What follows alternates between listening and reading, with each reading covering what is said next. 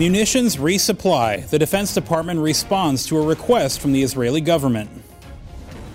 Praise and progress. The leader of Special Ops Command discusses the next generation of military dependents. CB Outreach. A group of sailors travel to a school to spread cheer and goodwill. Welcome to DoD News Now. I'm Sergeant Adam Ross. DoD officials have confirmed that the Pentagon has recently supplied munitions to Israel. Pentagon Press Secretary Rear Admiral John Kirby said those munitions were requested by the Israeli Ministry of Defense in a letter dated 20 July. That request was moved through the normal interagency processes and resulted in a signed letter of offer and acceptance 3 days later.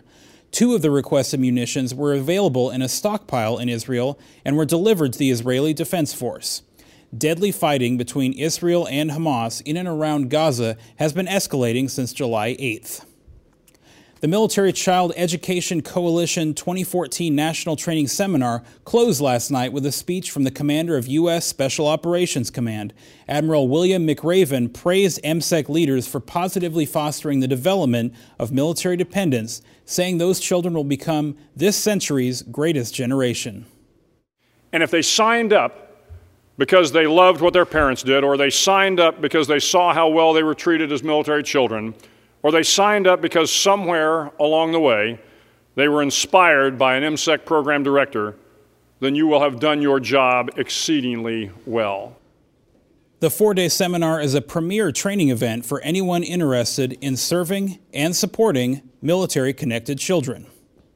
The 10th Regional Support Group has a new commander. Colonel Leon Plummer was welcomed during a ceremony on Okinawa. The unit provides command and control for all U.S. Army units and their families on the island. Colonel Plummer has received several awards during his career, including the Bronze Star and Meritorious Service Medal. Also out of Okinawa, some Seabees are supporting their adopted community with a visit to a nearby school. Lance Corporal Kaz Kruel has more. Navy Seabees are known for their construction abilities, but while on deployment to Okinawa, this group of sailors from Gulfport, Mississippi, built bridges across the cultural divide with local school children.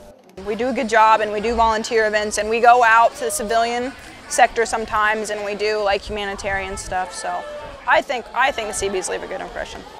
Interacting with local school children helps eliminate any cultural barriers by showing similar interests despite differences in language and customs. I love the children and I just love the different cultures mixing. I think it's beautiful, so I really just like interacting with the children and seeing them smile.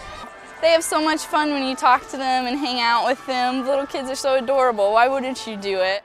Members of the Naval Construction Battalion and service members across the island continue to build relationships and lasting friendships with the Okinawan community. Lance Corporal Kaz Kruel, Okinawa, Japan. Coming up later today at 15:30 Eastern, watch Veterans Documentary Corps. Then at 1600 Eastern, catch a briefing from the State Department. Spokesperson Jen Psaki shares with reporters the latest on the skirmishes involving Israelis and Palestinians in Gaza. Be sure to check out the DoD Facebook page for the Defense Department's reaction to the situation in Gaza. Watch for us also on Twitter. I'm Sergeant Adam Ross. Keep it right here for the latest in DoD news.